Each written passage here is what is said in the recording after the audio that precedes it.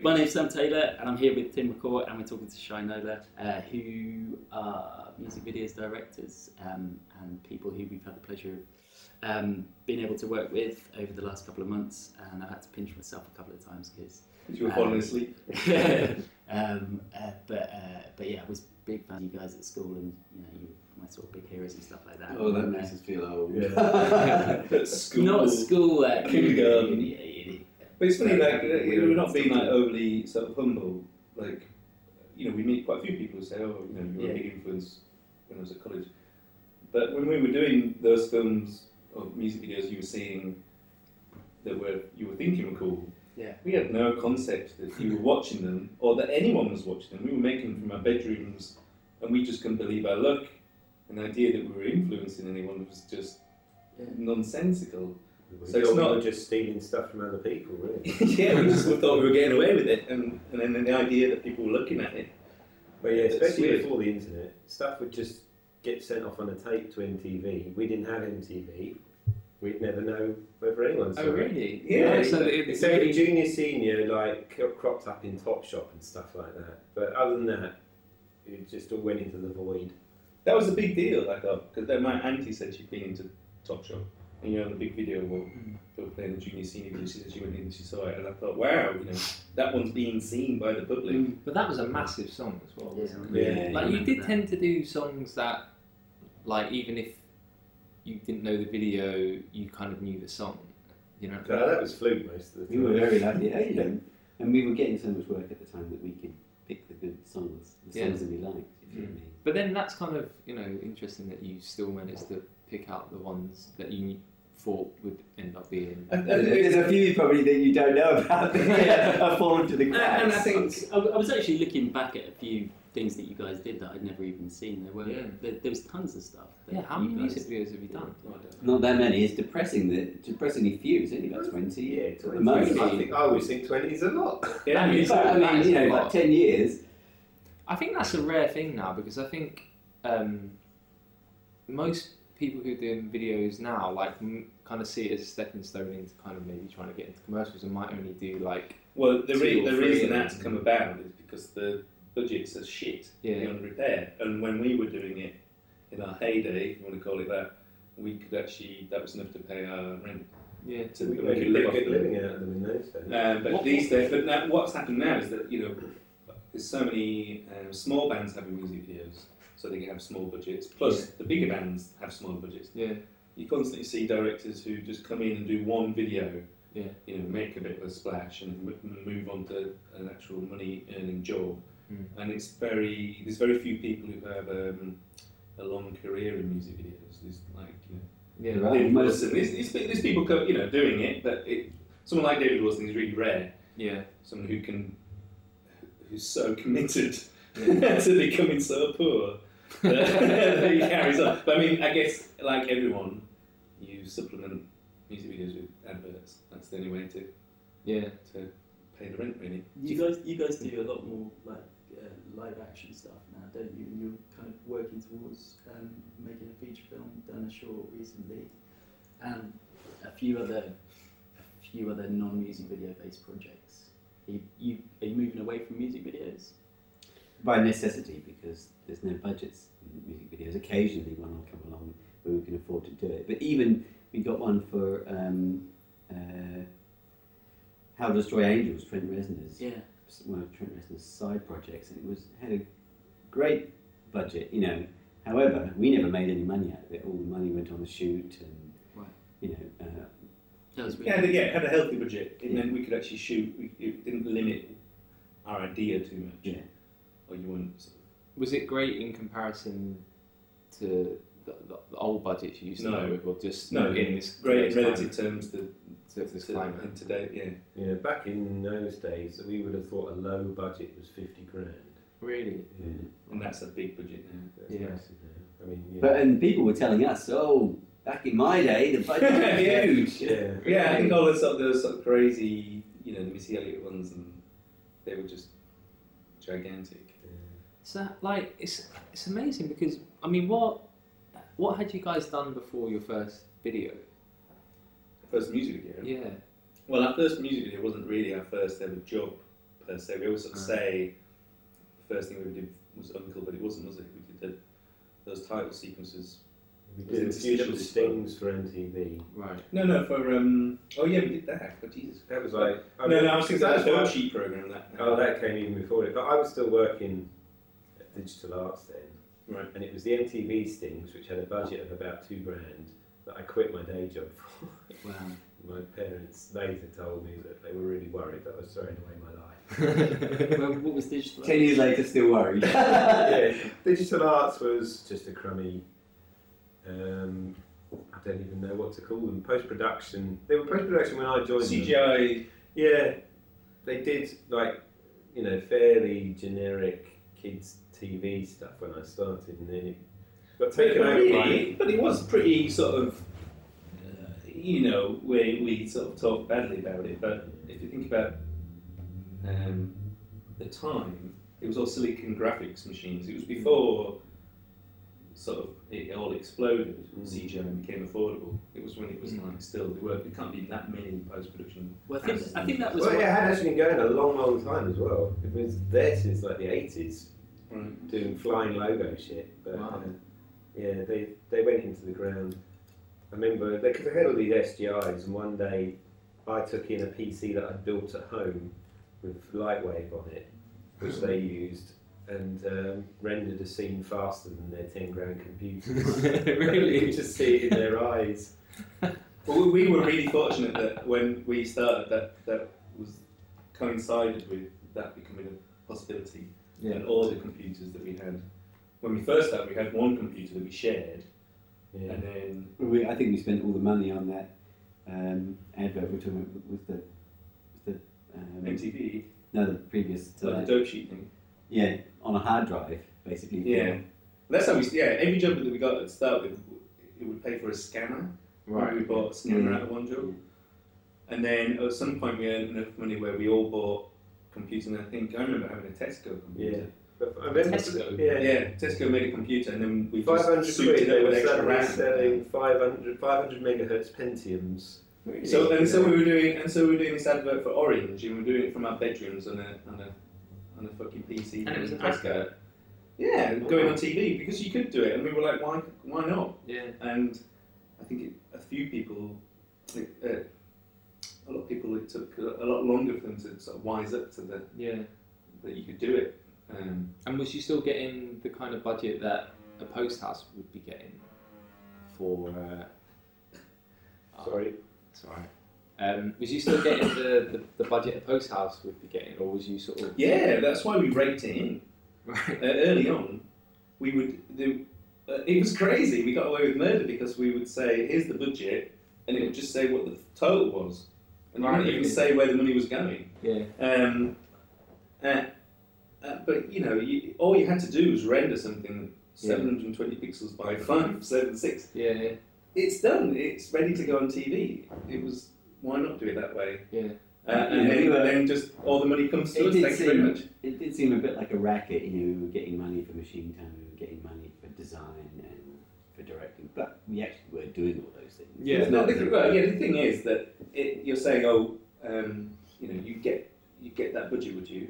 Well, if we didn't do the job and you did it the legitimate way, if you want to call it that, that money would be spent. Yeah. So if you end up with all that matters is the finished product. And if we turn in a finished product that's really good, then it was money well spent, right? Yeah. These days, though, we're constantly having to justify and make up shit for where the money's going. We're still having to lie, Yeah. but even now to sort of No, make money happen. I was talking to someone about that the other day, where I think we was applying for a short film or something, and there was laughable amount of money, but they wanted you to give them a budget Right. of how you were going to spend it, and it's like, if you was going to do the budget properly, it would go in the first 2 days. So what's the relevance of giving you this big breakdown of how you're going to spend their no money? Yeah. Exactly. Like, this is the list of favours I'm going to put. It's a bit like being in the Dragon's Den. Yeah. Where if you say at any point some of the money's going to go in your pocket, they're like, well, fuck off. I'm not investing in this.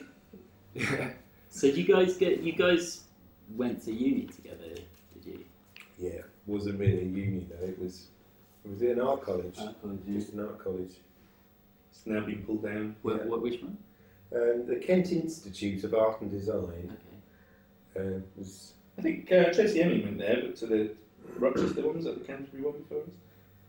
Don't know. And that was it. I think that was the alumni. I remember watching an interview when I was in university with you guys where you said that you sent off a letter to Radiohead or something, or you sent a video off, or you asked to do a video for Radiohead at that. Yeah, I can't remember exactly when that occurred, but I remember basically finding the address of the management company and just writing for the attention of the commissioner. And just sent them, just like, why not? You know, give it a go. Has she ever got that? Yeah, she did, yeah. Because then later we met to her. know her. Oh right. We did actually get to know her. And she asked us to do a video for this guy called Morgan, a really talented musician. I don't know what happened to him. He sort of He disappeared. was out of some other band, wasn't he? That's right, yeah. And then he did a solo record. Someone was talking about it the other day on Twitter. Really? And because they were saying, oh, well, you know, if you look at the single, it was like remixed by Chemical Brothers and something else insane, like Daft Punk, and like just all these things that have gone on to be amazing, but at the time were in the infancy. Anyway, we did this video, but we did it, if we're honest, so that we might have a chance of getting the Radiohead gig. Oh, so you did a music video for Radiohead, or you just did a music video and then you said We did this music It was video for Morgan. this band Morgan were looked after by Radiohead's right. commissioner. Okay. And I mean, you know, on the one hand, we just wanted work. Yeah. We hadn't done much, so we wanted to do it anyway. But on the other hand, it was added a sweetener that it was Radiohead's commissioner, and if we did a good job, then you know. But she was also Supergrass's.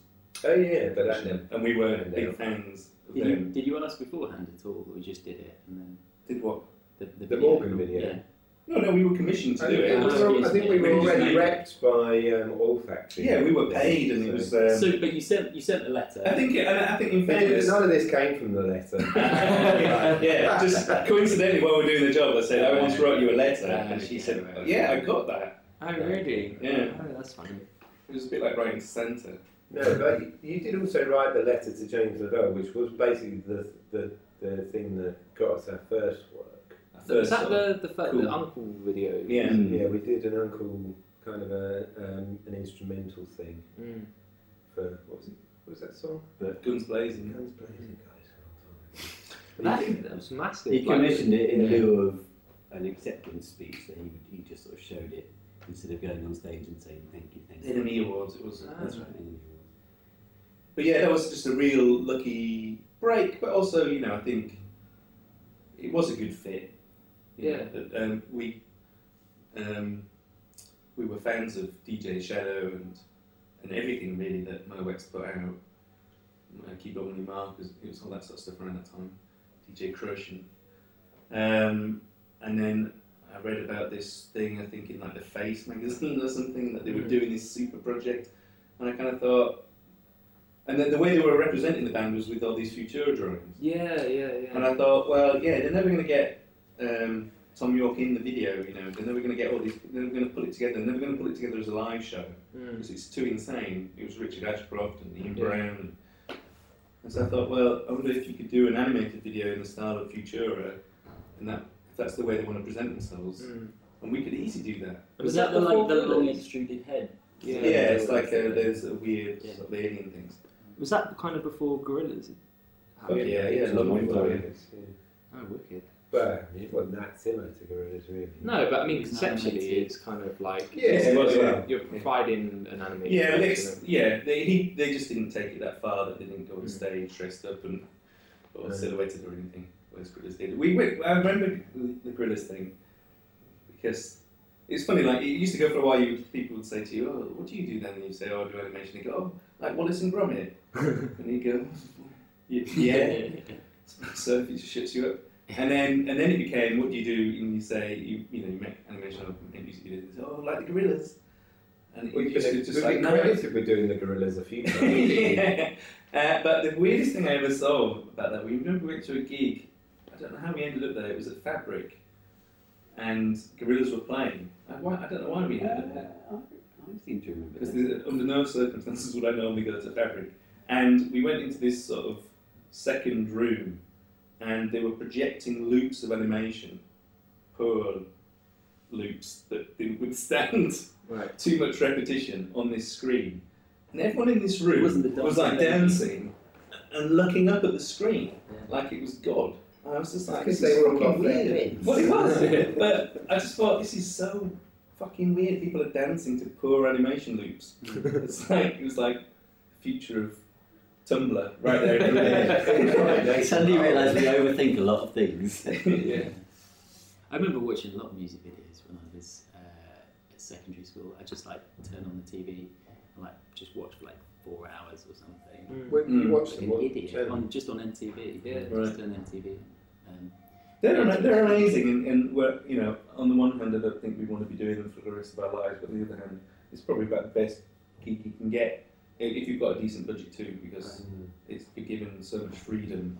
Yeah. Every job And is an also- experiment, and it's fun, and it's If fast. you do anything with the band and they're a band you love, you know, we hung out with Radiohead and Queens of the Stone Age. Yeah, I was You going to know? say, like, you've worked with like probably all of the coolest bands from like the early 2000s, you know, like late 90s. No, we never did anything for Cooler Shaker though. Yeah. Not the Spice Girls. Still a chance. But no, yeah, like Radiohead and Uncle and Blur. You quickly realise they're Queens of just the Stone people. Age. You know, they're amazing people, amazingly talented, but they're people. Yeah, well, actually, yeah. It takes On the gloss the off day for of a the while. music, on the Yeah. day of a music video shoot, it can be quite pedestrian and kind of puncture an image you have of them. But Yeah. then thinking back to it, I've got some very fond memories. Yeah, no, it's Yeah, totally they're like- brilliant, and they're always nice people. Yeah. But you sort of then, when you're doing the post and you're sitting, rotoring around fucking Josh Homme's head, you sort of think, well, I'm just in this bed sit trying to make Josh Homme look cool. Yeah. When people watch it, they'll just think he's cool. They won't think good bit of roto. and you're in this weird position where you're. Yeah, it's kind of like a really unglamorous. It sounds really glamorous. Like, oh, I'm a music video director, but when actually you're doing dog's body work. Yeah, and it's funny, and like you sort of. I remember. It's a reading little bit about. glamorous. It's more glamorous than being an advert, right? Well, yeah, more lucrative. So. whatever you do gets connected with this nice soundtrack. But I remember It's reading way about Spike Jones hanging out with Beast Boys, and Yeah. and you know, I'm sure he was friends with them, but you've only got to have an association, and suddenly everyone thinks that you're best mates with them. Yeah, Like, we haven't seen Beck since we made his video, yeah, but uh, still. but you know, but people think, oh, you hung out with Beck, you know, he's sort of, Yeah. you're as cool as Beck. So, but you've positioned yourself, not positioned, but you've worked with or collaborated with all these big artists. Like, what is there any of the bands that you were asked to kind of pitch for that you was just like no, or Oh, plenty. Yeah, loads. I mean, was it just because they were naff, or Yeah. well, it's a funny situation because you get sent a track and you can say no way, but it's not like they're not actually desperate for you to do it. It's No. just to say no way to the chance to pitch. yeah, So I can say that You might be know, saying no way along with 15 other directors. Yeah. we've been sent plenty of tracks. Metallica, who I love, but Yeah. we heard it and they're long past the best. And Yeah. we just said no way. But it's no skin off their nose. It's Mm. not like we've turned them down. Yeah, they don't even know who we No, are. they couldn't give two Turn down the shits. commissioner. Yeah. have you ever turned down anything that went on to be like a massive success? Yes, we turned down Lily Allen's first single. I thought it was That's laughable, and then It's #1 for ages. Number 1. We also turned down Franz Ferdinand. oh yeah, Take Me Out. We Turned turned down, down. and I mean, those I people think who that did that video anyway. Yeah. Fuckers. we kind of knew the guys at the label as well, didn't we? That one. Well, yeah, so Was that well, the huge thing was, they sent us an EP. Franz Ferdinand had this little known EP that came out. And it was absolute killer. It And was we played it in the dynamite office all the time. They just, Domino, we were on the mailing list for ages, they used to send us CDs. And it was fucking brilliant. And we were like, wow, this is an amazing band. And then they said, oh, do you want to make a video? Here's the song. And when we heard it, it was like, it was Take Me Out, but it didn't sound anywhere near as good. The to our stuff ears. before was Right. much heavier, much more rocking, and then that Yeah. sounded like what's happened to them? But Yeah. obviously, it's one of the catchiest pop songs. So yeah, I regret that we didn't do that. It's a bit embarrassing. But then we've also, Well, again, you don't know. We were asked to do more Radiohead singles after we did Pyramid Song, and off the same album, and we said no We can't think of anything. I think we were scared that because we thought we did a pretty good job, that you should just quit while you're ahead. I think was our sort of thinking at the time. Like the next one, if you make a one as good or better, great. Yeah. But if you make one that's shit, you've tarnished the first one. Okay. And so it's just like, let's just do something different. Do you still kind of believe that kind of philosophy? We don't generally get asked to. We don't sort of do it at the same rate as we did. No. We left the music video business for a while, and it's never really embraced us again.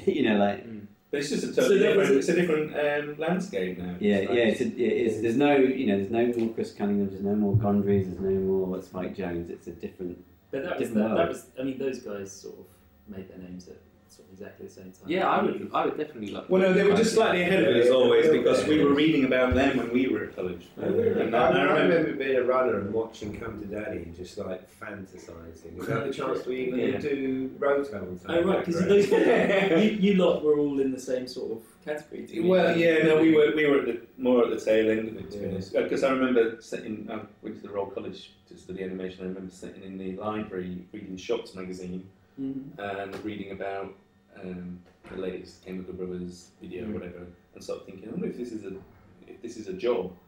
Yeah. That was sent. I thought, well, this seems really cool. I remember thinking that. So that stuff was already sort of in existence. So when did so you guys all studied together in Kent, and then you went off to Royal College of Art? Me and Jason went to the Oh, really? It turned me down. Really? Did they really? Yeah. You applied. They're not daft. They're like Everybody got dogs, standards. you can smell it. I'm not bitter. So what do you do? But to be honest, And as it turns out, for our career, it was a far better thing to do because I went and got a job in a studio and learned how to use Maya.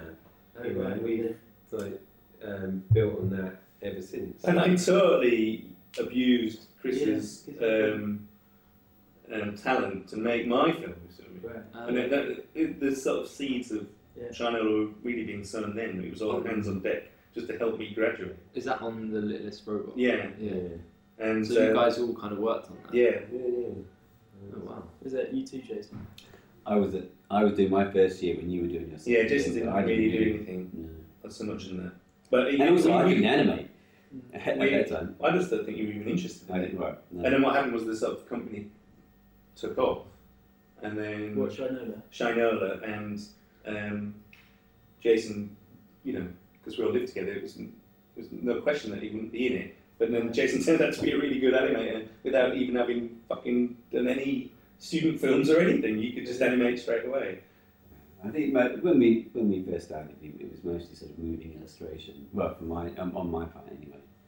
Well, yeah, we mentioned this before, is that we don't really consider ourselves to be competent animators. It's always... Well, I'd It's say we're always like- competent. Huh? I'd say we're competent. Competent, We don't see ourselves I as- think you've definitely earned that. To be honest. But I think we make more interesting videos and have more interesting ideas than we are skilled technicians. Yeah, well, We're always working disguising. with you two has certainly showed us what real animators can do, and the gap between us and you. Well, because I mentioned that to you, like we would normally, if we were animating, you'd think, okay, should we do this thing with a ship in a storm? And you think, no fucking way, who's going to animate that? Yeah. Maybe Chris could maybe do it? No. The things we'd always shy away from are like water or anything that had more than one character. Or we'd find a way to lip sync. stylize it Yeah. or get around the problem. If we ever did lip sync, we did a video for Athlete that kind of got shelved, but instead of animating it, we painted Kenny's lips green, and he sung the song, kind of lip sync mine along to it, and then we just keyed them out and put it But onto the do you know what? I character's think texture. that is what Yeah. kind of, I suppose, became like a signature for you, or kind of. Well, that's the thing, so you do it that way, and everyone's like, wow, that's another way. Yes, Yeah. I've not seen that before. It's just like... We're sitting there going, really? Okay, cool. Even the Queens of the Stone Age music video, I was watching it like about an hour ago, and I was like, how have they done that? No. I feel exactly the same. Yeah. That was one thing I wanted to ask you. How did you do that? Did you just That one specifically? Yeah, the bit on the back of the truck and stuff. Did you just? Well, half of it is actually then on a black painted truck. They're stationary. Yeah. And then we moved the camera around. We made the camera whiz past them. And we did have. And you moved, and we made the landscape move past the vehicle. But then for some of the more crazier moves, we built a CGI replica of which was really easy to render because it's just matte black with some bits of white paint highlights. And Chris sort of rigged some approximations of them to go in the back, so you get them in the longer shots. Yeah. And because of the style of it, you could get But away even with the style of it, them all being black and all the highlights of the white, is that You have to just... paint them or something. Yeah, we painted them next time black paint. Really? Yeah. We sent about, I don't know, half a dozen or a dozen treatments for that video, and it was one of those ones where they kept coming back and going, no, that's not it, but we want you to do it. So just keep sending us ideas until we find the right thing. Well, this was coming straight from Queen's Straight Reserve. from Josh Long, and Really? eventually we came up with that one. He's like, "That's it." And then we met Paint me him, black. and yeah, well, he said, we had It's like true. absolute. At that time, it was the Can I the best lineup of Queens of the Stone Age, and there was Mark Lanigan in the band, and Josh said that he only wanted to do it because he knew painting Mark Lanigan black would piss him off. And it really did. He really did. Really? Yeah. He He was was such a very a intimidating man. Right. He was, when I spoke to him recently about that other thing that never happened, we were talking about that again, and he goes, he's such a moody git, Mark Lanigan. He did a really funny impersonation of him. I can't remember what he said. He said something like, he wakes up in the morning and sits down to have breakfast and goes, cereal.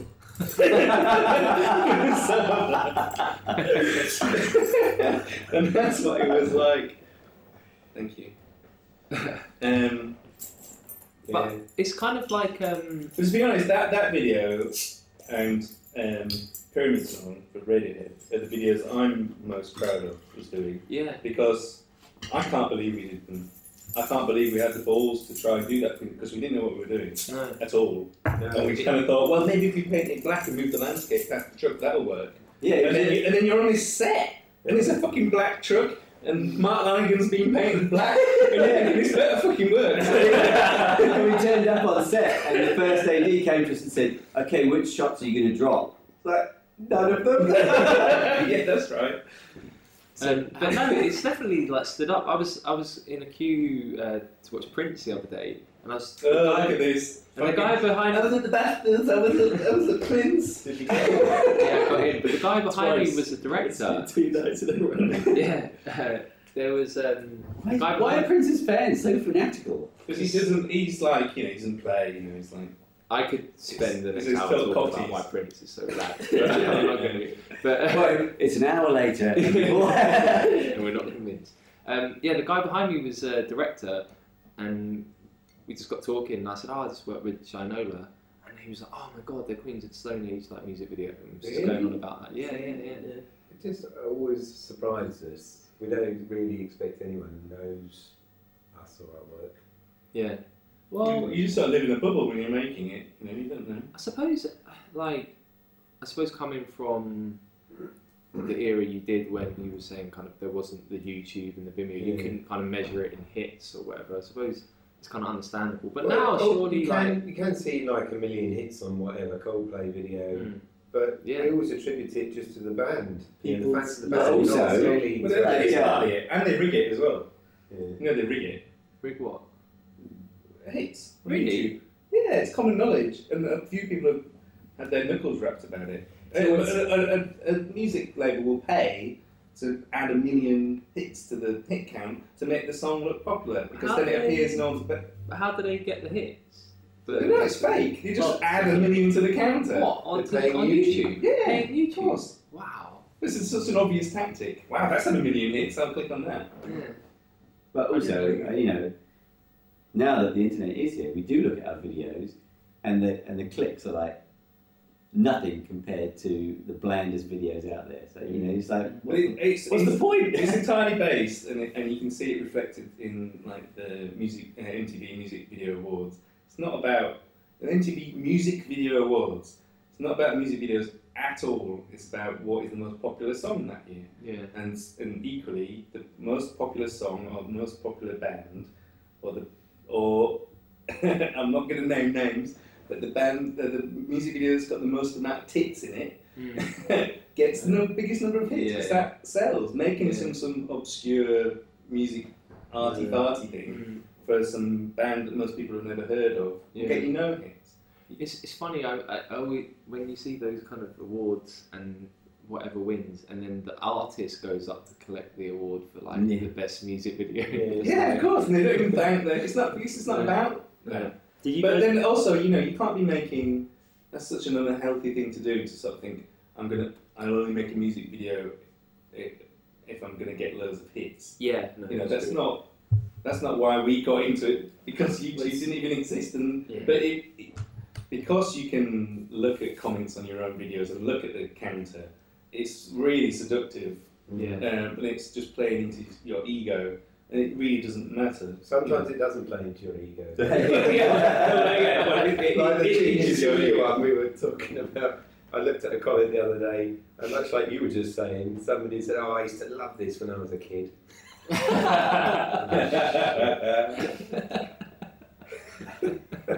What happened when you tried to play it to Rex? Was it you playing it to Rex? Did you see I can't remember what. Did he say? He got like Rex is his son. I think it was Eden, wasn't it? Asked you to stop it. Oh yeah, my son asked me to stop it halfway through because it was boring. He said, "Not Spider-Man." The most accessible fun video you tried to play to a child right now.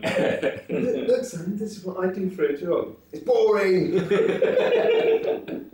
Did he walk over to the TV and start trying to like swipe it, swipe it to the next channel? That does happen. I remember looking on your website ages ago when I was at uni, and I wanted to do an internship somewhere, and you guys said that you didn't offer internships. Did we say that to you? Not to me. It was on the website. I remember putting it on the website because we were always being asked. Yeah, well, we've done exactly the same thing now, actually, strangely, but it's.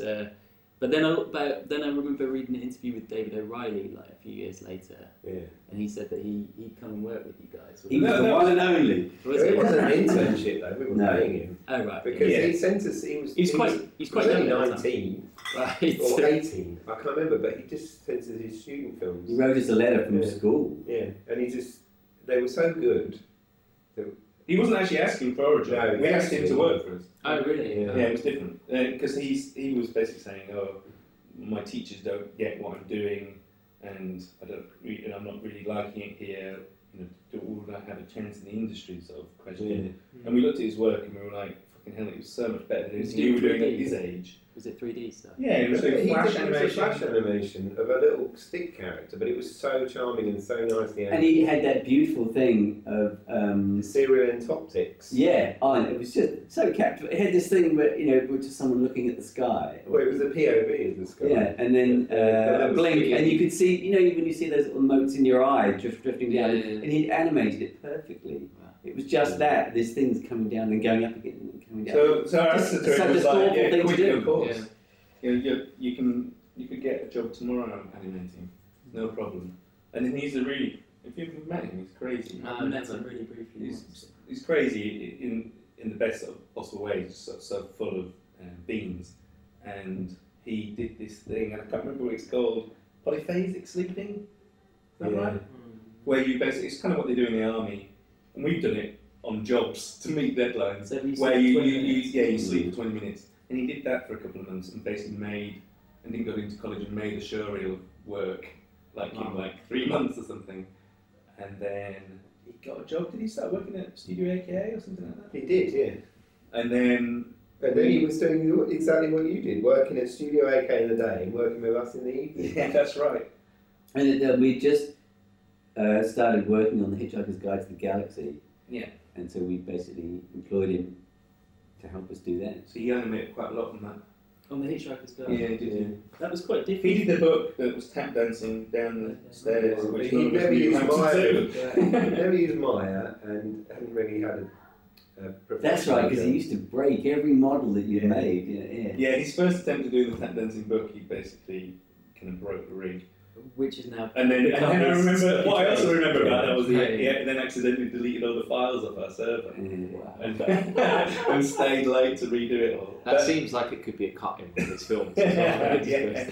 But you know, he's He's incredibly talented too. Yeah, no, so he's quickly. wicked. Yeah. It's funny. It's one of the things that's come up in every single one of the interviews. Well, not every single one, but at least when we were down the pub beforehand or after or something, it's been people have mentioned David O'Reilly's name. What you definitely see in animation is direct, let's say, influence, but let's also just say people ripping you off Yeah. with no original ideas of their own. They're just copying what he's done, and you see that, and that's the sign usually of that you've done something right. You know, if everyone's trying to copy you and be the next you.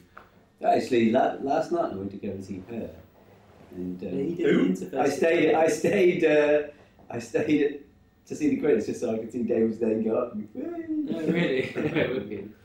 It's nice to hear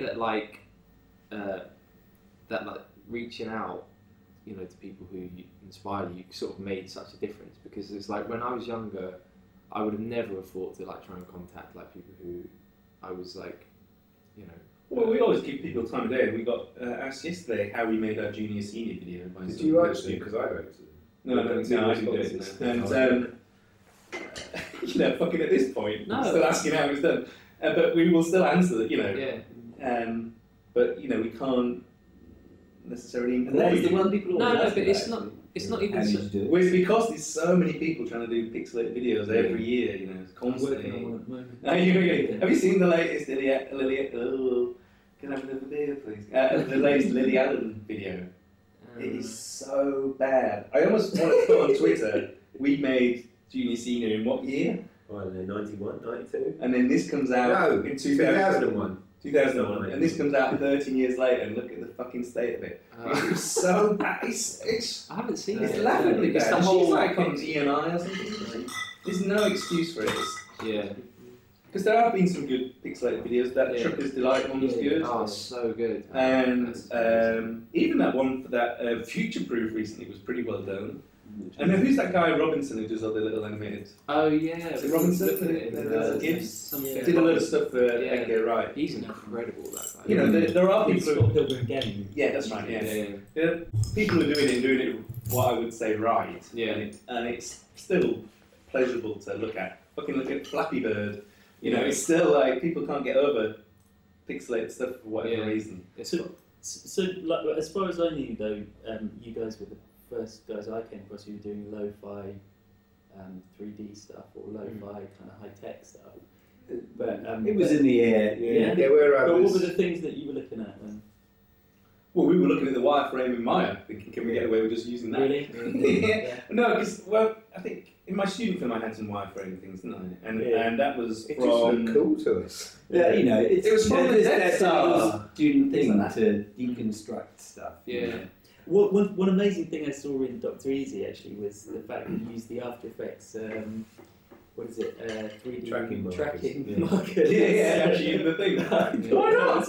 I thought that was They look really cool, why not? They do, yeah, it looks great in it. I thought all the like interface design stuff looked really And we also down-resed it, because we looked at a lot of the way robots are being taught to see in the real world, and it's kind of lo-fi, it's kind of CFAX, because the display is for their own reading, Yeah. or for the technicians. Yeah. Technicians' analysis. At Whereas- best. It's whereas- definitely not anti-alias, and Yeah. it comes out like Yeah. detected threat. I just watched the new RoboCop, and it's full of that, and Oh. everything's got a 45-degree angle cut off of Yeah. it. Still, like That's a it's all still basing the design on the Designers Republic. It's all got the same aesthetic, and it's all like it's just the Yeah. screen is full of just mumbo jumbo, Mm. and what we wanted to do was have a slightly more realistic, but still be kind of sexy. It's still totally fantasy. Yeah, Mm. but have a sort of element of like, well, Maybe they just would not do what approach it all like those that. things because they just annoy the tits. I think it was one of the only successful versions of that, and also the all the sort of extra stuff you did around it, where you were promoting it. You put out some videos. Oh, yeah, There's yeah, no one in the with, lab. I don't know how Yeah. what do you call that stuff. Viral marketing. Viral marketing. Yeah, I guess so. Yeah. I mean, yeah, that was That was like the most stimulated by convincing film stuff of and that I've seen in a long Well, time. yeah, somewhere it's funny because there was a journalist for I can't remember, for some newspaper, and he tweeted about it saying, "My God, fucking look at this." Really? And then I tweeted him and said, "It's not real," and he got really mad with Really? me. Yeah, got in an argument with me because he was basically being defensive because he was a journalist and he'd reported something as being fact and it wasn't. You know. That is amazing. Is that, was he referencing the site that was built? Well, we made no. Well, Well, yeah, we did try and make it look real, and he Yeah, referenced yeah. the video and said, "Look, this is scary where this is going." Well, Kenny was like, "We ain't going nowhere, mate." But that was, you know, it was mean probably to take the piss No, out of but it. yeah, But you it was kind like- of won with that. Yeah, but that was the whole point of it, and it was such a huge compliment. And also, Yeah. and also, journalists should check what they're writing about. They're journalists. Well, I Like, mean, you're you know, supposed to, like, we check based it sources pretty and strongly stuff. on all those sort of Boston Dynamic things, and so you know, we were trying to pull that trick. Yeah. So I mean, in fairness to him, he just fell into Oh, our no, we trap. weren't really trying to trick people. We just trying to make something that looked genuine, basically. Yeah, Not, yeah. not Yeah, and then he was probably the only person it hasn't had that many views, a few thousand, but you know, the one person in a few thousand thought it was real. That's good enough. Yeah. And he was a journalist. Yeah. He was a journalist, yeah. But I imagine most people that saw it or clicked on the link just went and turned it This is boring. Um, When's he going to make me a sandwich? so that and the film Dr. Easy is kind of building towards you lot getting your feature off the ground.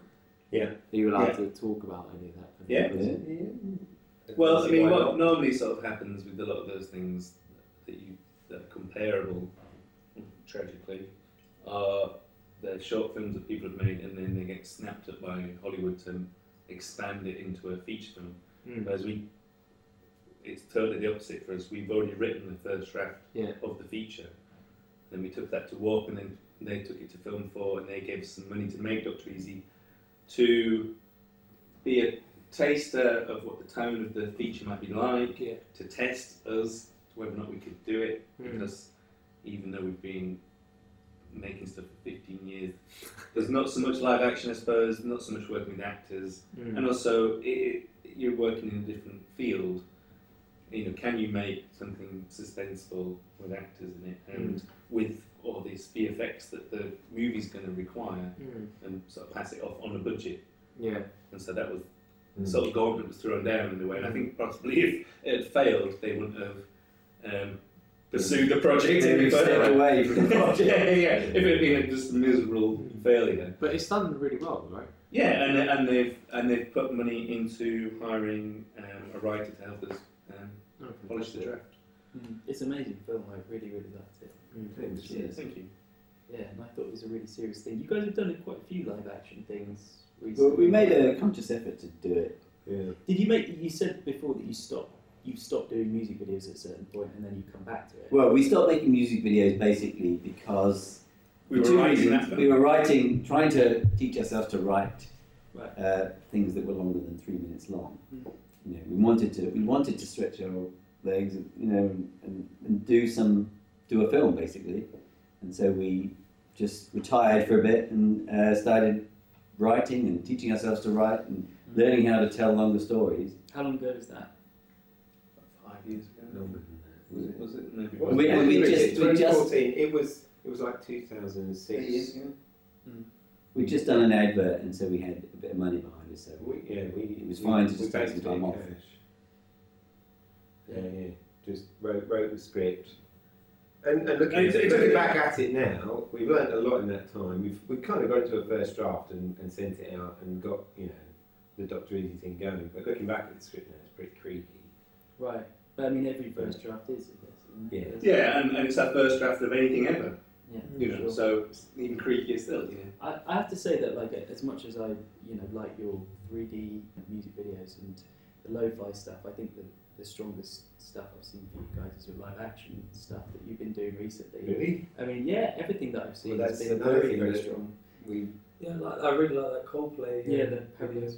Yeah, right. I mean, we like that stuff. We're happy with the way it comes really out, but we stands don't. apart from When we were doing the stuff like Queens of the Stone Age and Pyramid Song, we did get a lot of plaudits for it. We got awards for everything. We got lots of interviews. The live action stuff must have been shelved. It feels to us like it's all sinking without a trace. I think that the thing about live action is there's so many people doing live action. It's not only that, same with animation. But when you're making animation, you can do it in any style, and it's kind of limitless. Yeah. And you can pictorially represent anything your imagination can drum up. And when you do live action, you're dealing with photographs and actors and real sets, and budget really comes into play. But And it's also much more limited. And how then do you make an individual case for yourself as a director? It's harder to be original in photography than it is in illustration. In illustration, you've got the author's hand right there, the artist's hand right there. You don't really have that in photography. It's much harder to be original in photography. Well, was that the Trent Reznor side project thing that you're talking about, which is like it's shot in very low light, seemingly? Well, it's shot in broad daylight, but we graded it to fuck. So. Okay, I mean I've never seen anything that looked like that before. I mean, I think that you did manage to. Well, yeah, but that's kind of the halfway house between live action and our animation stuff, isn't it? Because it is graded so heavily, and that's the look. Right. It's not like so Gondry, who makes a music video which is very plainly shot, but so inventive that it's like It's always a formal thing or a very theatrical element to his work. But most of the directors who you would say have a very distinctive style, it's a formal thing that they do, or it's a recurring theme that they use. So, say for instance, Wes Anderson, where someone like Wes Anderson, you can very easily do a pastiche of his work because he's got very distinctive traits. Yeah. And that's what distinguishes his style from another. But that's the sort of things you're leaning on as a live action director. And do you find it more challenging than working in live action than you do animation? No, I don't. I think it's more challenging towards everything, that's for certain. It's more challenging for the producer, probably. Yeah. Well, yeah, back when we were doing a music video for, a fully animated music video, we always used to wonder what the fuck a producer did. What did that one? No, well, the people that were rapping us would always be, we're giving you this person as a producer, and we'd be sitting there, why the fuck are they getting paid? We don't need them. Yeah. Why do these people exist? Yeah. When you start doing live action, you suddenly realise They play such a crucial part. well, without them, everything falls apart. So do you find when you've done live action projects that you've been able to rely quite a lot on the crew, or do you feel kind of like? Well, I mean, Dr. Easy was the first time, if we're honest, where it was brilliant because we had Barry Ackroyd, who's an amazing Oscar-winning DOP, and obviously we had Tom Hollander and Alexander McQueen, and then we recorded with Geraldine James, and all of whom Ezra, the first AD was just amazing. Yeah, all of whom are like incredibly talented, and you just tell them what you want, and you get it. Yeah. Whereas previously, particularly in music videos, you're basically you're directing extras a lot of the time, or wannabe actors. You're actually directing it. And sometimes you get lucky, and like the How to Destroy Angels job, all those actors. I mean, we had to cast them. Mm-hmm. Yeah. We did. You do the casting yourself. Yeah, and but you're looking for the talent as opposed to they've just got it. Yeah. Yeah. And like with Tom Hollander, we just talked about what it was we were trying to do and what was happening with his character. Blah blah blah, the backstory, and then you just press record and he does it, and you get it in the first take, and it's like, right, okay. You talk about the character and the story, whereas with extras you talk about the action they have to do. It'd be like directing shot dummies. Stand there, look over there. Okay, we get that shot. Stand there, look over there. Okay, we get that shot. If we put the story together ourselves. And coming from animation, where you can make a film using pegs, Yeah. you know, that's actually fine. That's how we were used to work. And it's a good training ground. And working with actors who can actually act is a revelation because they bring so much more, and you really can't underestimate, you know, their talent. I know, you know, it's not like they're not paid incredibly well, and you know, they seem to run the show, but actually it's with good reason, I think. And in fact, when Gravity won the other day at the BAFTAs, did you win, by the way, at the BAFTAs? I thought you said nothing was off limits. Well, he said, I think it was either at the BAFTAs or in an interview later, he said, you know, the thing that sort of made it connect with the audience was Sandra Bullock, and well, that's not 100% true. No, I think she was rubbish at that. But she could have been far worse, and it could have sank it. You can't underestimate how important the face that you're looking at. Definitely, because that is a B movie script. Yeah, it is. And well acted, if you see what I mean. Gravity? Yeah. Gravity is totally a B movie. But you think it was well acted?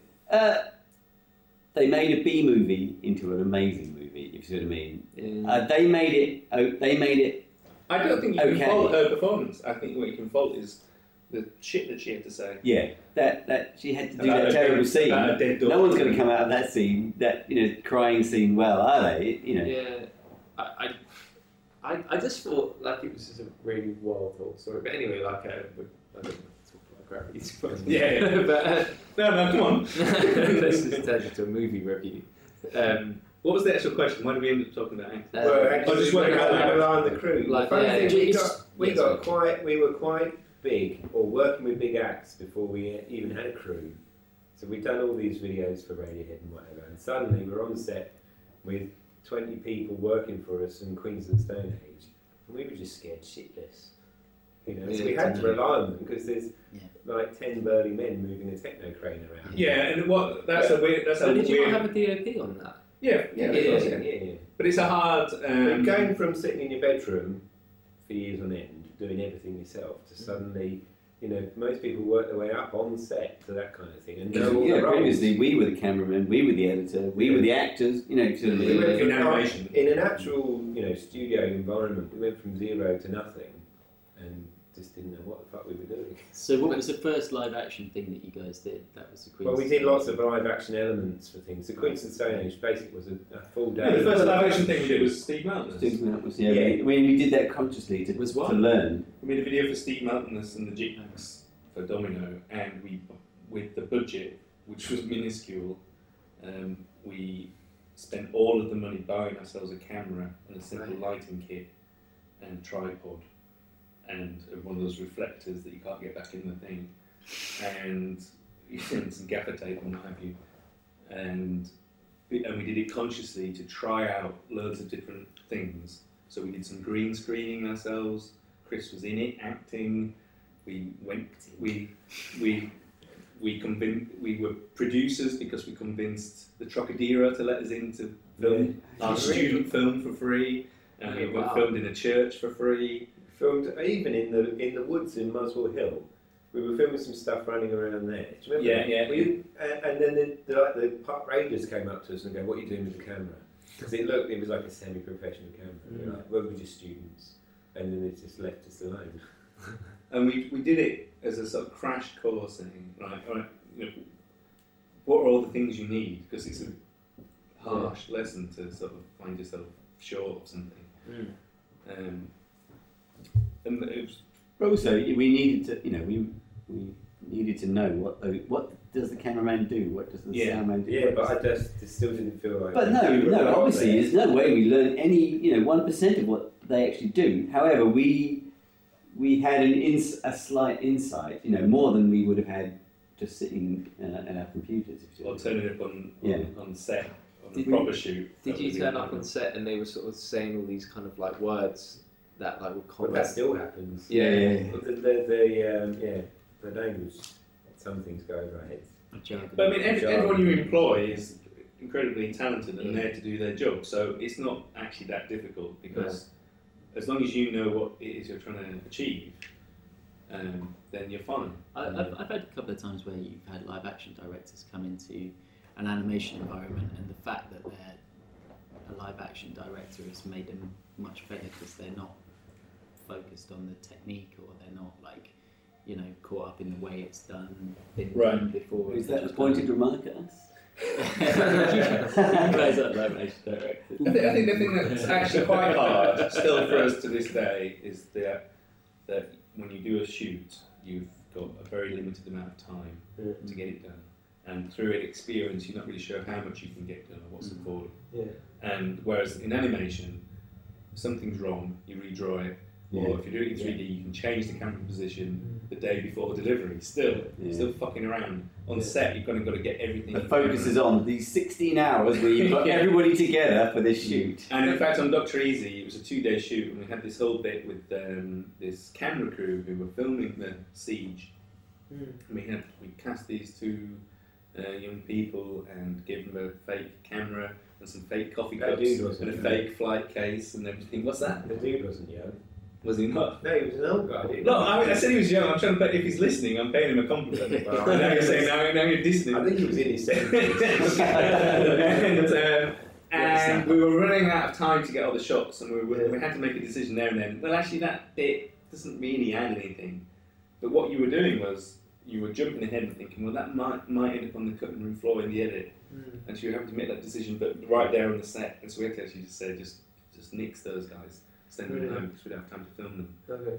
And oh no, I'm thinking the protesters. The protesters, yeah. Sorry. No, he was old. Yeah, he he was. was. Anyway. We're working with him again. So coming from an animation background going into live action, do you approach the kind of pre-production in the same way? Like, would you storyboard as? Well, we sort of have, but I've been trying to make it so that we don't a little bit, because I can often see a storyboard, especially in animation directors who've moved into live action. I can see. It's true. You can see animation shots. You can see the shots, and it's really contrived and doesn't feel spontaneous. And actually working with Aaron was a godsend, because he's a documentary. He's got a documentary background, and he just knows where to place the camera without, without much direction. He's amazing, and so. Take it easy, Jason. I'll see you around. Bye, Jason. Yeah, bye.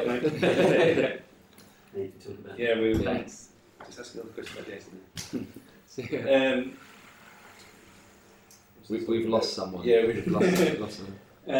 Well, you can lose me to the toilet for a couple of minutes. Okay, what were we talking about? We're talking about Chris and Jason.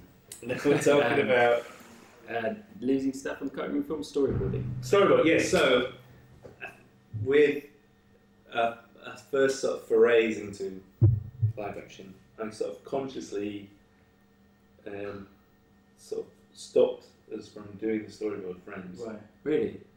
Because like completely, not even. Well, we sort of in the end you end up sort of thumbnailing them, and you've got to block out scenes, and you've got to have so for instance with How to Destroy Angels, we had a story to tell, and we knew how fast we had to tell it, and so it's like, well, he's doing this now, and we need to tell it in 3 shots. What are the 3 shots? You don't necessarily need to draw them. You just know what they are. Yeah. And then, if you're working with a really talented DP, isn't it better that you let them compose the shots? Yeah. As long as you're explaining to the DP what it is you're trying to say with the shot, he'll say, "We'll do it like this." Yeah. And that you've got to learn to sort of loosen up a bit. Trust people. Yeah. What you need to have beforehand is the story sorted out in your head. Yeah. What is you're actually trying to say? What the conclusion is? What's going to happen? And where bits need to move fast, slow. I think you've got to have an edit in your mind almost. Yeah. But then I think you've got to accept that on set you can film it in a different way. And I've heard that like the Coen brothers, for instance, are one of the sort of few directors who really heavily storyboard their films, but then actually mostly chuck it away on the set. But by storyboarding, what they've done is kind of worked out what the film is. Yeah. And I think actually that's to our advantage coming from an animation background, is that I think we can very easily run the film in our heads visually without the aid of storyboards and finding it in the edit. you know, like just filming loads and loads of stuff and then just trying to assemble something. Yeah. We can sort of, okay, this bit goes here. You know, you can plan it all out. Yeah. How does it work with 3 directors? Because obviously, like when you're doing animation, I can kind of imagine, and when you're doing animation and you have storyboards, I can kind of imagine how you can Well, the way direct with we've 3 people. But Yeah, well, on the way we've set- approached it is that we do all that thinking, I've just been talking about beforehand. So our treatments are just kind of totally on the money in terms of what the finished thing Right, is. okay. They're pretty explicit. And then you guys all sort of sign. If off you on read the that. treatment for that How to Destroy Angels video, it's not like you're describing the video. Right. It's pretty close. You know, there's happy accidents and bits that changed and bits that got added and bits that got taken away, but Right. pretty much it's it. Mm. And we spend a long time working that stuff out. So the shoot day is then about getting it, Mm. getting that story that we have all agreed upon Yeah. down the lens. And that to me is the only way to sort of tackle it. And then at that So point, you call who shouts action and who shouts cut. usually because if you can't already tell, I'm the most gobby one, Right. or the least socially inept. We'll go with the first time. And so I'll deal with the business up front, like with the actors and the DP and saying cut, and working usually pretty closely with the first AD. These guys go have a beer with the But these guys actually sit behind the monitor Right. and are looking at they have that veil of the monitor between them.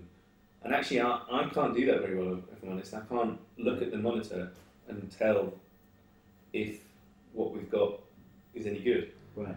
It's lucky, really, because I can't do the other thing. So Okay. we're incredibly lucky to be working together in that Okay. way. Because I look at the screen and I'm just like, oh, Right. that's nice. Yeah. And I can't tell, and I look at Jason and he's like frowning. And I'll say, well, what was wrong with that?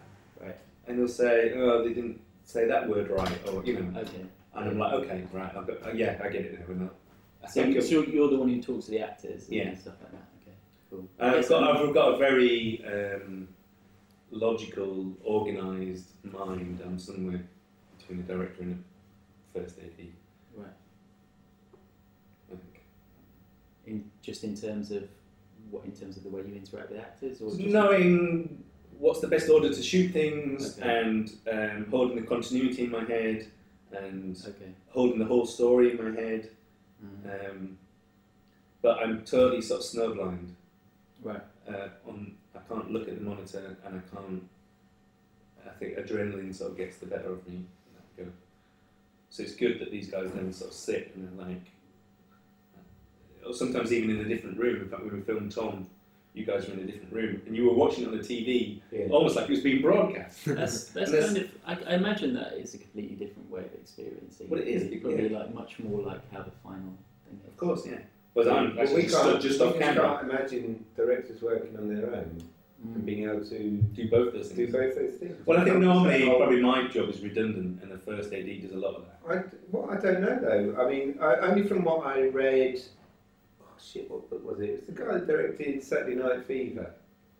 Yeah, okay. Directing. It was on directing. I Yeah, think. yeah. And he said that the most important thing is being up close with the director, with the actors. Right. And you know what he captures is, or how it looks, and the things that me and Jason sit there looking at. He said they're always of a secondary importance, and you know everyone has their own, you know, values or whatever Yeah. in the directing because. What's his name? Said actors are cattle.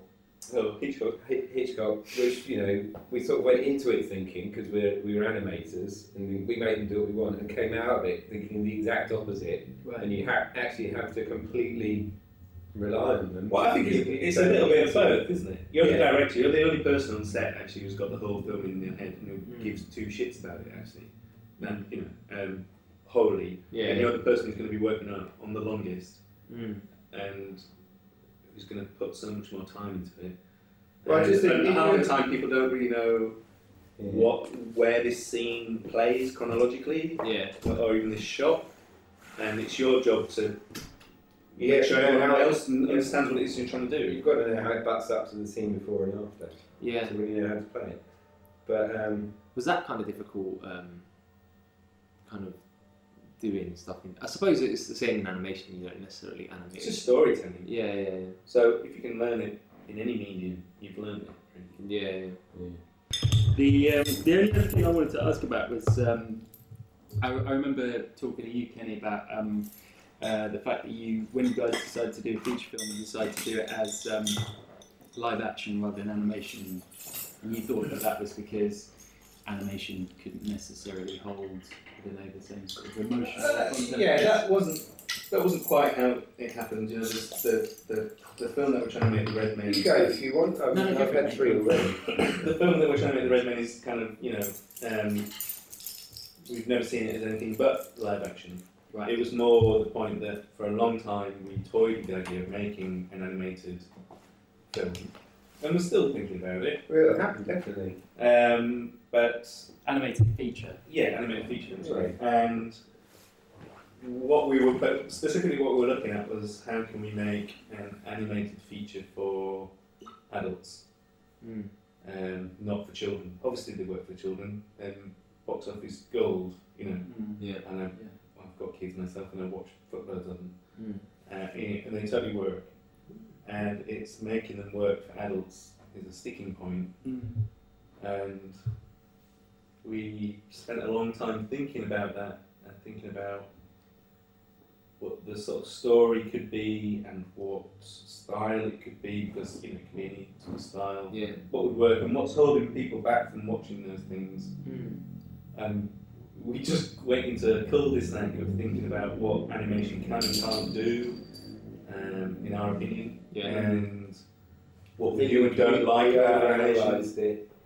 I think we overanalyzed it, but I think we sort of concluded it was almost like an impossible challenge. Well, I think what we set ourselves to do was impossible. Yeah. Don't you know? If you take away some of the Which was what? you know, stipulations, like you know, it had to be for adults. Right. Like, absolutely not for children. Not something that children could watch as well, like The Simpsons. Yeah. It absolutely had to be for adults, and it had to really have emotional impact. You know, these kinds of things that we did. There's a lot of things we hate about animation, which is too long to go into now.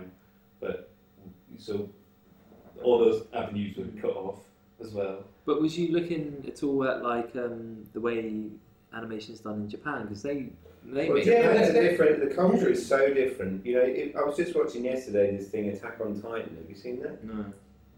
I mean, that is absolutely not for kids because it's a weird medieval village with a giant wall around it, and then outside of that, there's these giants, but they're just like weird giant humans, and they break in and just bite people's heads off. And it's the most gruesome This is Japanese. thing. Yeah. Right. And if I showed that to my 4-year-old, he'd shit his pants. You know, they're Yeah. nightmares. So he couldn't watch it. But on top of that, I don't think many adults would want to watch it in our culture because they just wouldn't be interested. It looks like a cartoon kind of- and they dismiss it. As Yeah, no, that's the first argument. But there's Akira. But the number of people who've seen Akira in the UK is fucking slim. Yeah. Especially the whole world. And, through. you know, because loads of people read comics in Japan, but they don't here either. You know, it's a minority interest. Yeah. And the problem is, you know, making a film is expensive. And really, making feature films is truly where art meets commerce. Yeah. Because they cost a lot of money to make, cost a lot of money to distribute, and to promote and everything else.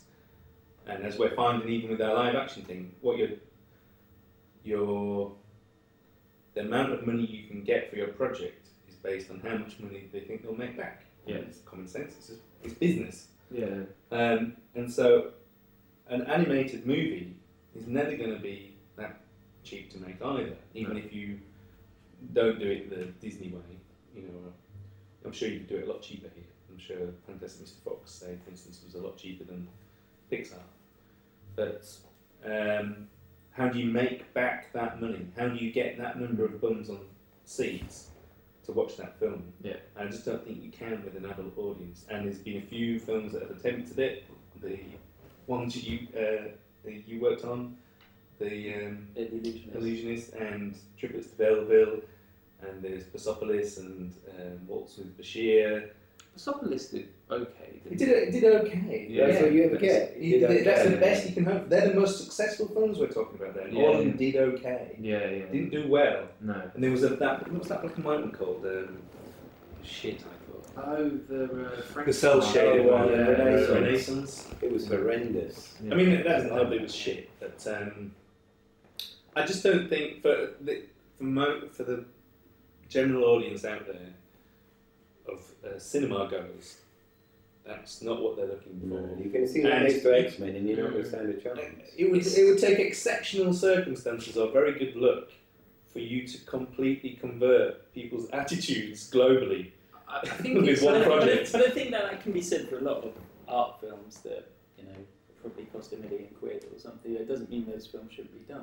No, I'm not saying that it shouldn't be done, but I don't think you can make an animated film for £1 million, or it would take you so long Yeah. to do it for £1 million. Yeah, I think you need 10 times that to even do something at the base level.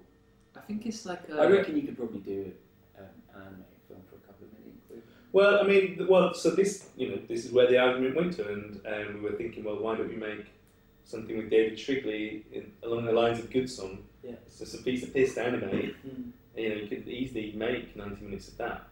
But then, I think people's acceptance of watching that on screen, Yeah. and then once you're drawing things, and I mean this is no disregard to David's work at all, because I think he's amazing, but you're drawing all these figures in a cack-handed way with screwy faces and stuff.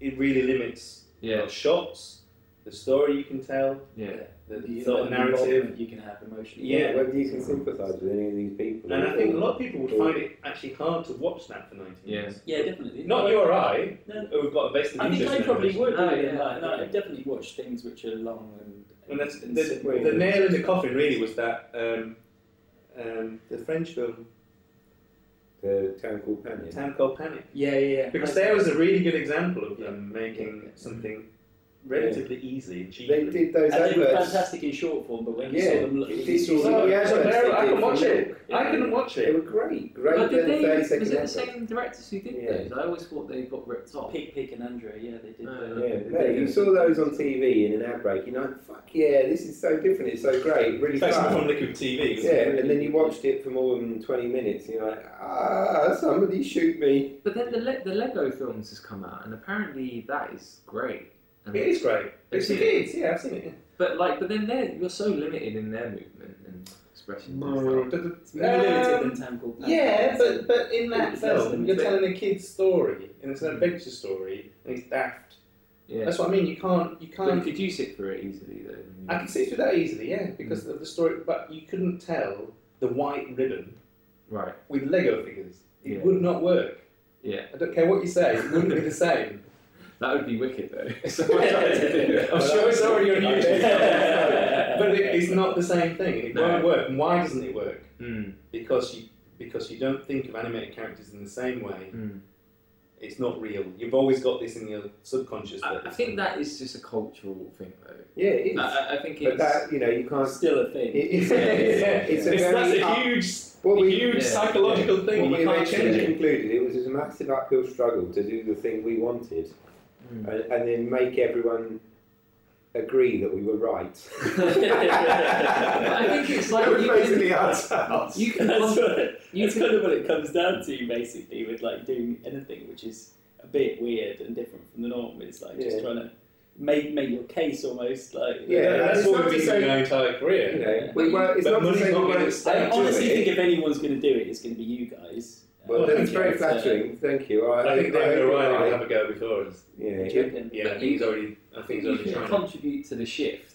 You know what I mean? Like you might not be the guy who does it, but I think David O'Reilly doesn't make his stuff and people were entertained by Yeah, it. totally. I think like He'll pull it off because he's got clever ways of making things. yeah. He'll make something that lasts 100 minutes.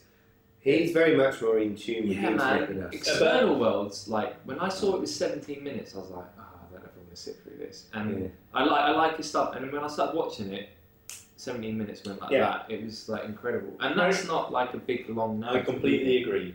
Yeah. But if you count all the people who will put their hands up and say that, Yeah. you know, and no offence to David either. No. It's I a don't minority interest. I don't think he's going Really? for the populist vote, really. No, he's, but he's it's, actively against it. Yeah. But you know, can Well, Controversy, but my point is, you can recognise a shift. There's like Adult Swim, which is like doing really well. Yeah, and actually the things I missed out from my argument were the South Park movie, Yeah. and my favourite of all of them, which is not really animation, but let's, for the sake of argument, say it is Team America. Oh yeah. And I think It's Team America comedy. is the most Yeah. successful. if you do comedy, you can get away with But it. it's we want it to comedy, be and it's drama. daft, and it's silly. Yeah.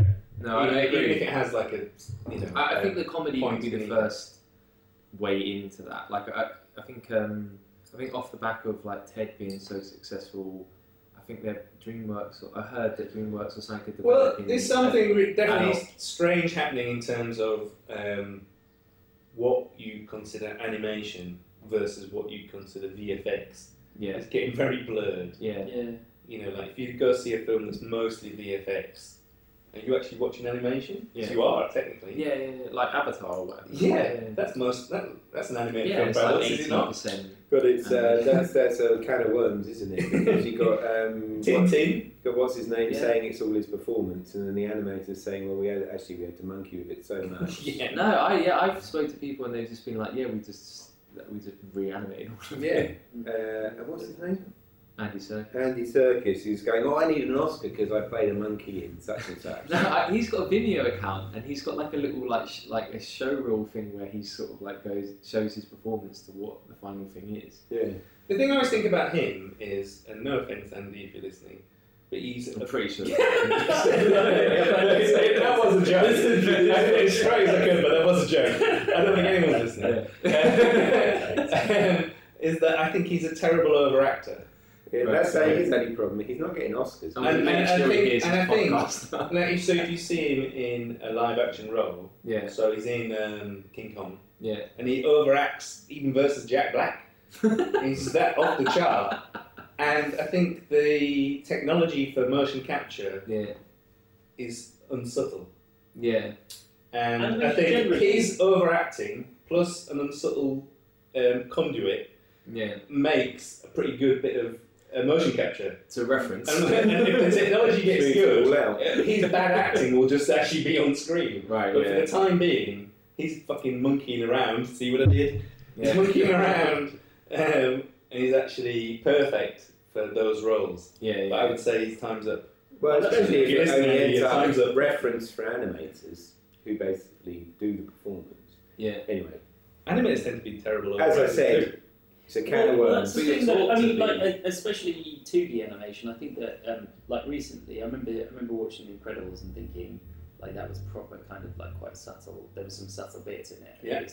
But up until that point, I think you pretty much kind of had to like push things quite far to get the point across. With 2D animation, I mean, the width of a pencil makes the difference. You know, Yeah. like the understanding of like the sort of, you didn't really have eye darts before 3D No. animation, did you? Like those kind No, of I very remember when subtle Pixar really reads first that you did get. that, and then everyone was doing it. Yeah. And you're just like, fucking hell, come on. The thing But is, that's how people's eyes move. Yeah, At the it same is. time. but But when if we were filming Tom Holland and he started doing that, I'd be like, dude, what?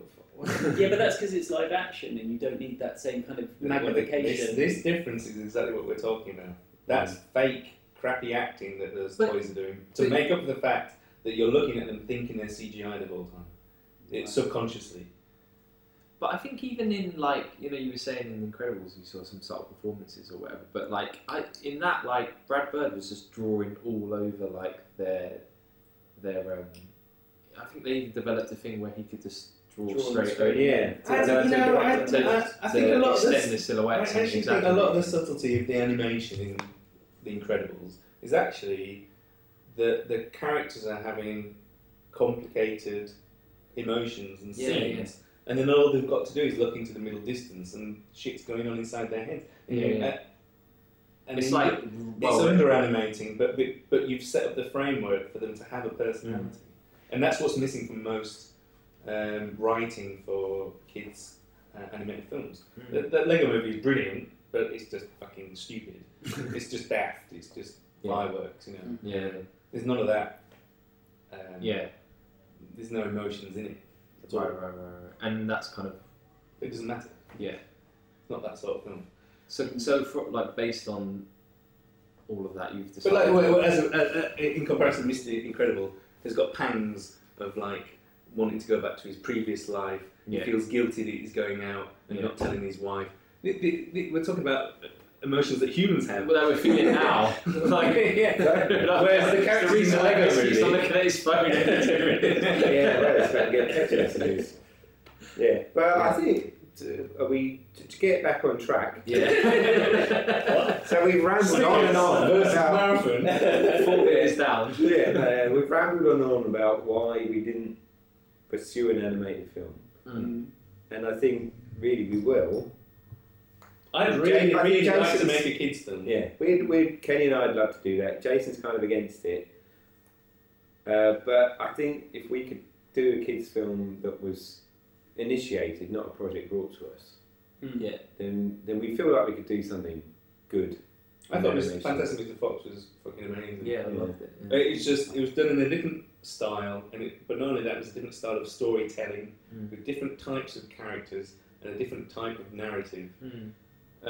Everything about it was so good. In fact, we were discussing before that film came out how we hated, for instance, that in animated films people are recorded in the booth, stood upright, Oh, yeah, that's right. and often not even with the other actors that they're Yeah. appearing in the scene. And what Wes Anderson did, which is what we were planning on doing, Mm. was that he would get the actors not only together, but like if you're reaching over to pick up these keys, your voice does that as you pick it up. Yeah, And you need the person to pick up the fucking keys then, Yeah, don't you? yeah, You can't just, they'll just stand in the booth and say, I'm picking up the keys. Yeah. It doesn't work. So what we were planning, we were talking about, okay, well, we'd get all the actors in a room, a bit more like how they did Avatar, and we'd actually stage the whole film as a sort of theatre production in a way. Mm. So everyone had to act out what they were doing. I think they did a lot of that on Rango as well. Yeah. Yeah, no, Rango I thought was a really good film. Rango I thought was really good, but I thought it, and what was notable about that and Brad Bird stuff is you can tell directors who can actually put shots together. Right. Yeah. He was actually using shots really well, Mm. and the what's it called, the bit where they go down the canyon, what's the music they play? Flight. Ride of the Valkyries. Yeah, that's it. Right. That whole sequence is clearly put together by someone who can edit together a live action sequence. Yeah. Much as that was, I didn't really like Avatar, if I'm honest, but what I thought was remarkable about Avatar was that he put the camera where he would put the camera if he was shooting it live action, Yeah. and didn't go fucking Peter Jackson all over it like Fly Through the Eye of an Eagle. I hate that. Yeah. He directed it, and that subconsciously sort of made everything seem more real. Yeah. You know, with the exception of the flying stuff, but even then, But I that's think he handled was really- he was Yeah. conscious of aerodynamics, and he's a smart guy. Have you seen that they're developed? I mean, it's been developed, but I think I've seen it used on that Pixar film. Is it the Red Umbrella or the Blue Umbrella? And Alright. they have a 3D camera hooked up to essentially like a rig of a camera, and you can kind of move it around, and it's like a virtual reality. What in the real world? Yeah, can you move it a around. physical thing that you can make. That's what they did for that Umbrella film. Yeah, that's right. Yeah. That didn't show. Oh, don't you think? Not in that one. Oh, I thought like the camera moves in that were like really. That Right. didn't The show. rendering in that was just Yeah. off the chart. Yeah. Yeah. I don't know, maybe I was just like... Because I was actually more impressed by that than Monsters University that came afterwards. Yeah, both of them didn't really sort of. They Do anything usually to use it. those shorts as a testing ground for. They do, Yeah, yes, yeah, and it's yeah. usually Kind of- self-evident. I think that's what they've done. Yeah. Yeah. But I think that like the Lego Movie rendering looked pretty.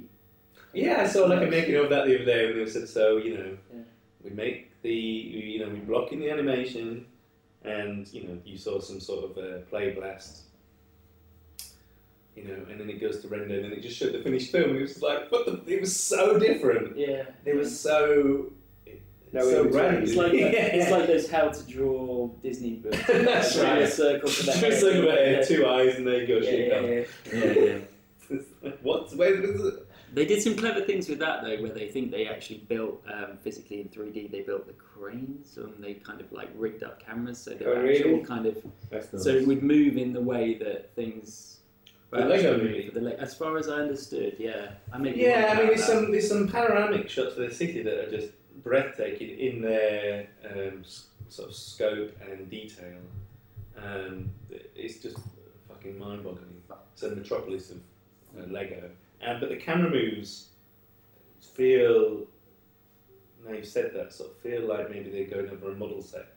that. Right. But I think that's what I they think wanted to They do. wanted it to. Yeah, no, I'm not. That's not criticism. I'm saying actually Yeah. maybe thinking about it now, that was the Yeah. intention. You know, that it makes it feel like it's physically there, Yeah. and not because if you can if you do the Peter Jackson thing where you skim along the ground next to Yeah. the studs, Yeah. you know, and then through the fucking Lego man's little claw, you know, it's just like Yeah. instantly it's not real. Yeah, I think it's interesting that the people in 3D are kind of exploring these different things. Like Those limitations are all going to become academic in about 20 years, though, because everyone's going to be able to shoot everything however they want, right? It's true, you know. No, if they go to 48 frames a second, everything 3D, then if they're constantly start pushing some it. of the shots that have started to come out because people have put a camera on those roto whatever, the radio controlled flying copters. oh yeah, The shots they get with those are now what you would have considered only possible in CG Yeah. 5 years ago. mm.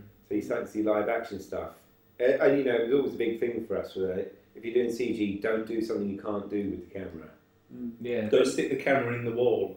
yeah. But don't fly the camera down the street where you couldn't get it. But At you a can- speed that's impossible as well. Now, Yeah, but yeah. now you can do, well, not the speed, but you can fly a camera, and the cameras are small and light enough, and the quality's high enough, and you can, and the radio control and everything's.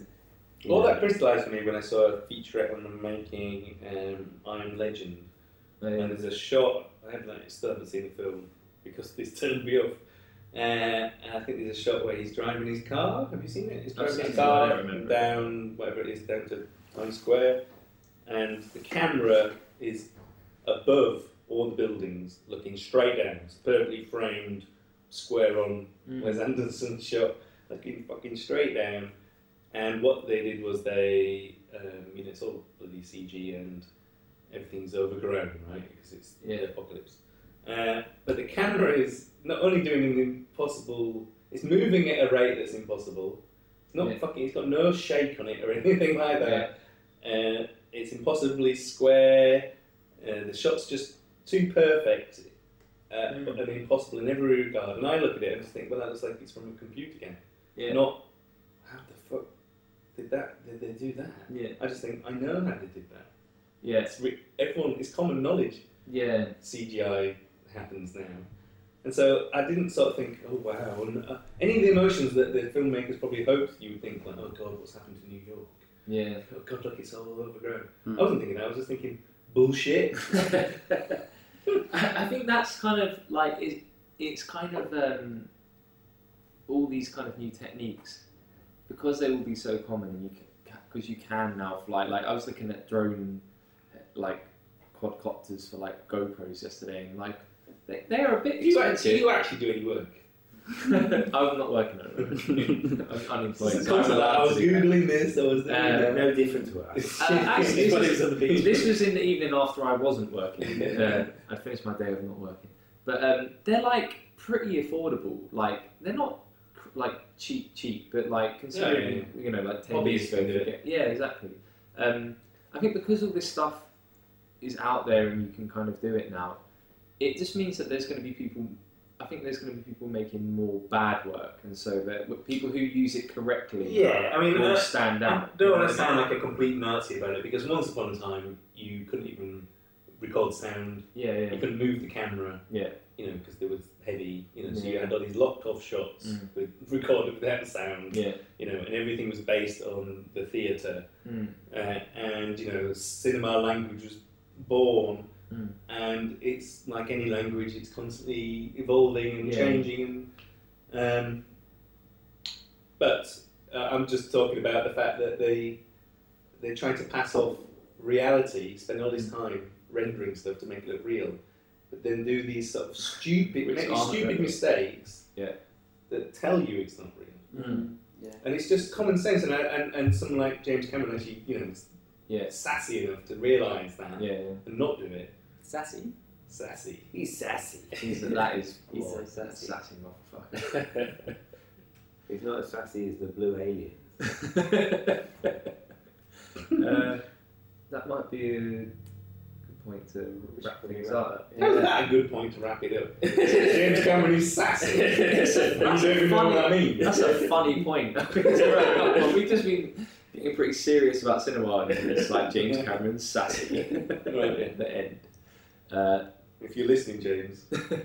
You're sassy. Sassy bastard. Yeah. All right. Bye. Bye. Bye. Bye.